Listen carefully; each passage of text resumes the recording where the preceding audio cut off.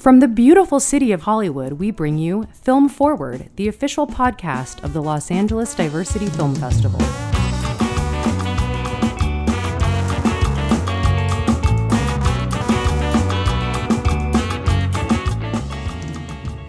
Hey, welcome to Film Forward, everybody, the official podcast of the Los Angeles Diversity Film Festival. We are very excited, not only for today's guest, but also we're excited to announce that LADFF is hosting a special screening of the award-winning feature film Disfluency. That's going to be April 21st at the Laemmle NoHo 7, and tickets are available right now at ladff.com. And today, we are lucky enough to be joined by the film's writer and director, Anna Bumgarden. Anna, thank you so much for joining us. It's great to be here. Thank you so much for having me, Nicholas. And you're on the tour right now. You're on the festival tour, which is exciting. What city are you in right now? Yeah, so right now I am between festivals. I was just at Cleveland. I'm heading to Capital City in Lansing, Michigan tonight. Oh, wow. Yeah, just for the evening. And then I'm popping over to Florida next week. Holy geez. And then back to LA for the screening with you guys. So yeah, that's the tour across America with Disfluency. It's awesome. Yeah, glad to be doing it.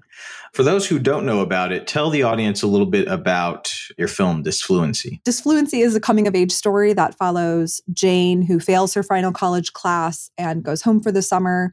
And over the course of the film, she comes to terms with the traumatic event that derailed her senior year and caused her to fail. And it deals a lot with communication. She does a language study to get extra credit to make up for this class. And so that we really dig into how we communicate and what different words and phrases mean and if different people say them, all sorts of things.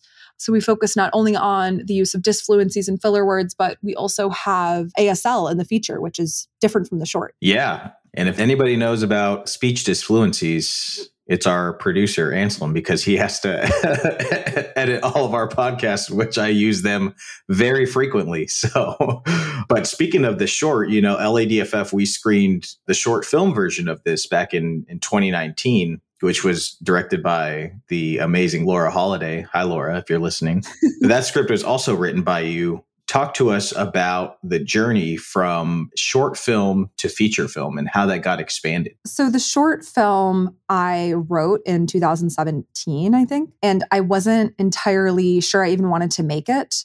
It was kind of just a way for me to work through my own experience with trauma at the time. But I got to a point where I felt really compelled to make it, and I have a background in producing. So I had this short script. I wanted to produce it.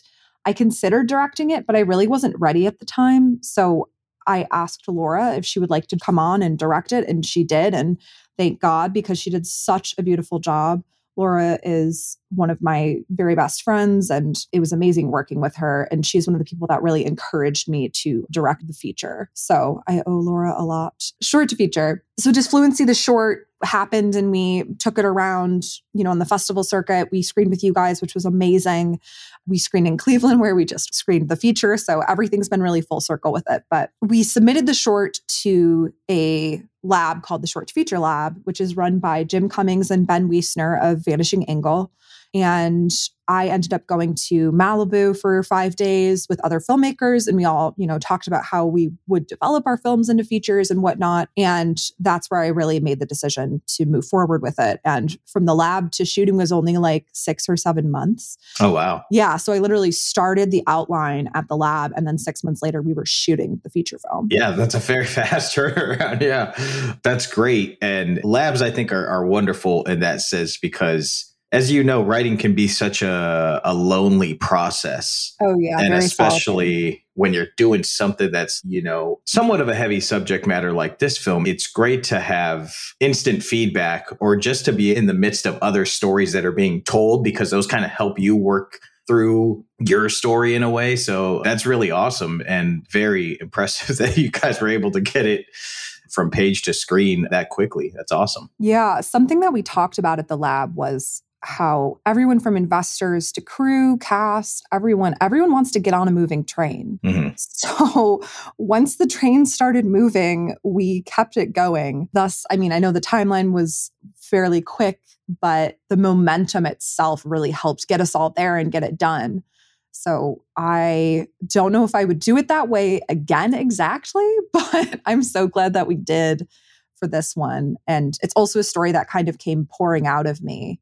It's a reflection on experiences I've had and friends of mine have had, but Jane's story really is her own and her own journey, but it really came to me pretty quickly. So that alone helped us get to the finish line. The film is called Disfluency. And as you mentioned, speech and language in general are such integral parts of the story and integral part of Jane's arc as a character, which I thought was brilliant. Talk to us about the inspiration of injecting language and speech disfluency into the trauma, the conflict of what this character is going through. Talk to us about where that came from, if you could. The inspiration to dive into speech and communication in general came from my own anxiety, actually. So after I kind of went through this trauma and was dealing with PTSD and imposter syndrome, I not only found myself apologizing and using the word sorry in language a lot more.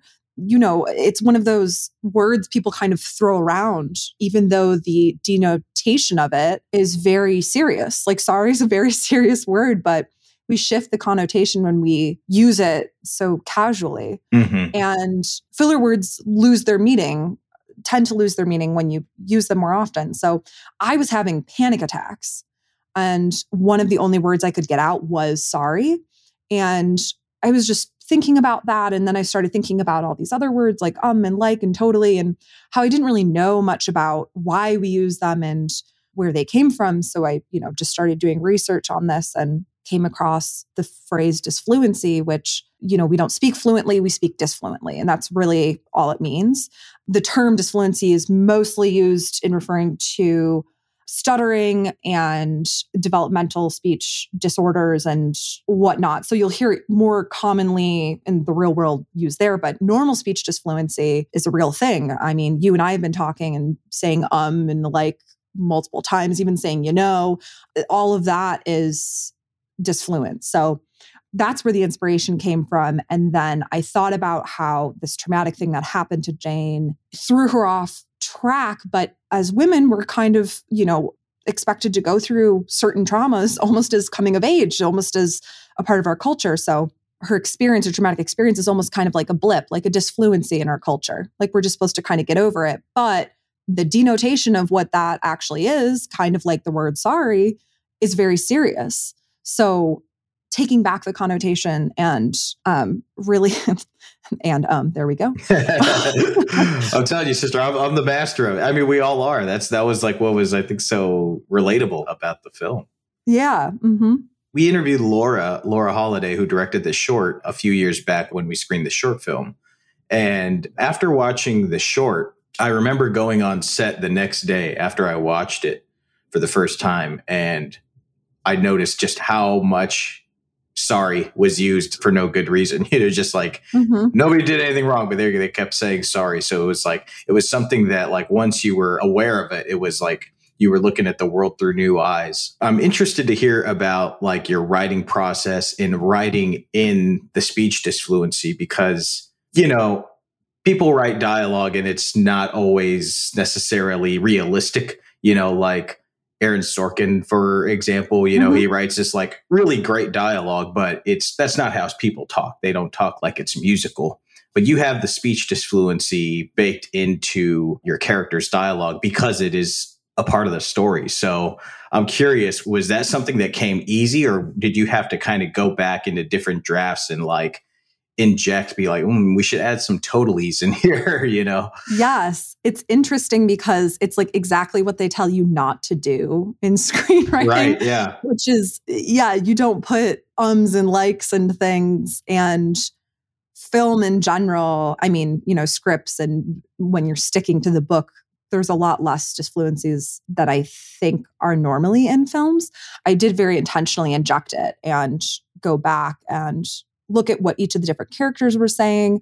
And also when I was working with the actors on set, there were times when I would say, hey, Jane or whoever is stumbling around here a little bit. It's okay if you put a few more words in here. And I don't like to give like full reins to just, stumble around. But there were moments where I said, let's add an here, or let's add a moment, let's add a totally, whatever it might be. Right. It was definitely on the page, and then it was definitely a part of the actual production process and working with the actors. That's really cool to hear. And I mean, it felt so natural. Like, the first time watching it, obviously Jane is doing the study. So it's a part of the story, but I watched the film twice. And the second time I made a point to like pick up on the disfluencies, because you don't call them out. They're just there as we speak in normal day to day. So the dialogue felt very natural, and it's incredibly well done. So congratulations on that. Oh, well, thank you. That means a lot. And I want to talk about you. Correct me if I'm wrong, but you kind of filmed this movie where you grew up. Is that correct? Yes. I filmed it in my hometown of Commerce Township, Michigan. And the locations in it are my parents' backyard, my grandmother's house, my aunt's house, the ice cream street down the block that I grew up, going to as a kid, a local grocery store. So yeah, it's very, very homegrown, homemade. And it was a delight and very cathartic, actually, to shoot in this area. Such a blessing and so wonderful to have everyone here. And the perfect time of year in Michigan, too. That, end of August, early September, summer. Yeah, I was going to say, it looks beautiful. Envious that you grew up there. It's like really very, very picturesque. But you must have been like the hometown hero, bringing your story back and shooting this film there. What was that like? Yeah, there's definitely not a lot of movies made around here or in my town that I've known of. And, Michigan cut the film incentive, so there hasn't been a ton of narrative filmmaking in the state the past 5+ years. But yeah, I mean, neighbors would stop and ask what we were doing. Everyone was very accommodating. There were people that would be running their lawnmowers, a few houses down, and we'd tell them we're making a movie, and we'd ask them if they could hold all of that stuff. And everyone was pretty excited and supportive about it in the community. So that was really wonderful. Yeah, such a different experience than filming in like Los Angeles or anywhere else. I love the backdrop. I love the landscape. And I've always wanted to shoot something here because I just adore it so much. Yeah. In Los Angeles, if they find out you're filming, they intentionally turn on their lawnmowers so that way they can get their $100 payoff. Oh, yeah. Well, that's so awesome. I mean, that's like you talked about full circle. This film is a lot of full circles for you, it seems like. Yeah, big time. And I think the most unexpected thing for me was I had an experience similar to Jane's in college, and it was really hard for my family to understand and talk about. And it's hard. It's a hard thing to go through and to discuss. And making the movie was a way for my family to, help me in a concrete way. And it kind of, we weren't directly talking about me, but it really helped us all come together. And I think it gave us all a lot of catharsis, which was unexpected, but amazing. And even just my friends from college, it's a lot of University of Michigan alumni and Michigan locals coming together because they believe in this story, and the support around it was very healing for me. So that was wonderful. I can't even put it into words. That's so beautiful to hear. I'm really happy to hear that. If we can, let's talk about the star, Libe Barrera. She does such an incredible job, especially portraying that internal battle, and she was in the short film as well. So to a certain extent, she was familiar with the character. But if you can, talk to us about how you two created the character of Jane. Libe is amazing. I'll tell you how we kind of met, actually. So me and Laura for the short film were looking for an actress to play Jane. And I was watching Sneaky Pete on Amazon, and I saw her and I was like, I've never seen this actress. She feels so familiar, like someone you would know, like a sister or a friend or a neighbor. And I just reached out to her representation and I said, hey, would Libe want to do a short film? She met with us and she, kind of took a chance on us. We didn't know each other. So she came on board, and Laura and her worked together, and she did such a beautiful job. And when it came to the feature, Libe came on to do the feature, and it was such a joy to work with her. I mean, she's an actor who really puts in the work and made my job very easy. And so I wrote Jane for her, and I also wrote the sister character, Lacey, for Libe's real life sister, Ariella Barrera, and wrote them as sisters, which again made my job very easy because they're both talented actresses and they have this chemistry as sisters baked in. So that was really wonderful. Libe and I had a lot of conversations about Jane and who she was and where she came from and how this experience manifested for her. And we didn't do a ton of, actually running through lines rehearsing. We just really did a lot of character work, and she brought so much to the table. And when we got on set, we were so in sync. We just got the camera up and started shooting and, giving adjustments and things. I don't like to rehearse or over rehearse with actors.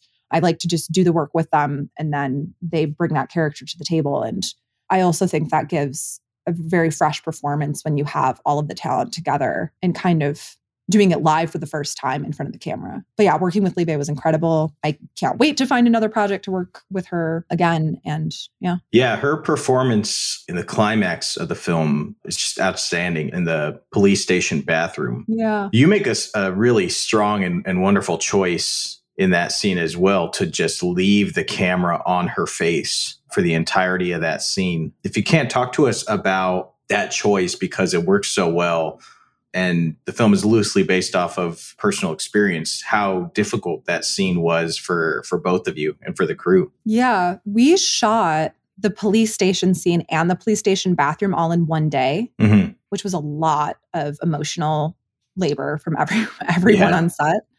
I actually, as a writer, I wrote that bathroom monologue in one sitting, and I don't think I changed a word in any of that. That's great. Any of the drafts. Yeah. And I wrote it and I was crying, and I was like, I passed around a few people. I was like, does this work? And they were like, oh my gosh, yes. The reason why I think the one take works so well is because we give people little pieces of the story through flashbacks throughout the film. I feel like there are so many like mysteries and con documentaries out there right now, and we're all waiting to hear like the truth and the story and whatnot. So giving everyone these little pieces, and then we finally get to the meaty part where you get to hear everything that happens, and then making people sit and listen, even though it is a little long and there are some kind of more, mundane details, and having people have to listen to her as a survivor. That was very important to me, is giving Jane the time and space to say everything she wants to say and not cut away from her. So that's how that came about. And when Libe and I were working on that scene together, it was so important that this wasn't just like sad thing happens to sad girl and sad movie and she cries. The many multifaceted feelings and aspects of that performance come from imposter syndrome and confusion and anger, and there's all these different highs and lows, and it's not just one note. And she played that scene like a symphony, man. Yeah, absolutely. Yeah. Oh. Yeah, like you said, the one shot, puts this audience in a place where it's like, we need to listen to her.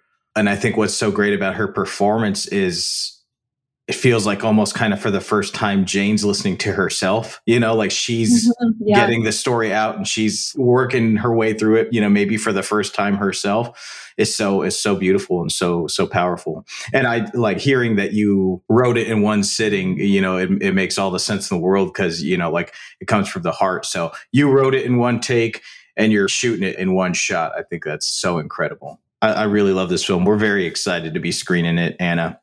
We're so stoked. I'm so stoked to be screening it with you guys. I mean, when we screen the short with you, you guys just put on a quality show and care and love and time and attention into filmmakers. So I super value that. And it's really an honor to be screening with y'all. It's our pleasure. Disfluency, come join us, everybody. It's going to be at the Los Angeles Diversity Film Festival for one night only, April 21st at the Laemmle Theater in North Hollywood. And tickets are available right now at ladff.com. You can also go to Laemmle Theater's website and get tickets there. Anna, once again, congratulations on a beautiful film, and thank you so much for doing this with us today. Thank you. Thank you all for listening to Film Forward, and we'll catch you next time. Our recording engineer and mixer is Anselm Kennedy. The podcast is produced by Anselm, Sonia Maru, and yours truly. Thanks for joining us on Film Forward, and you'll hear us next time.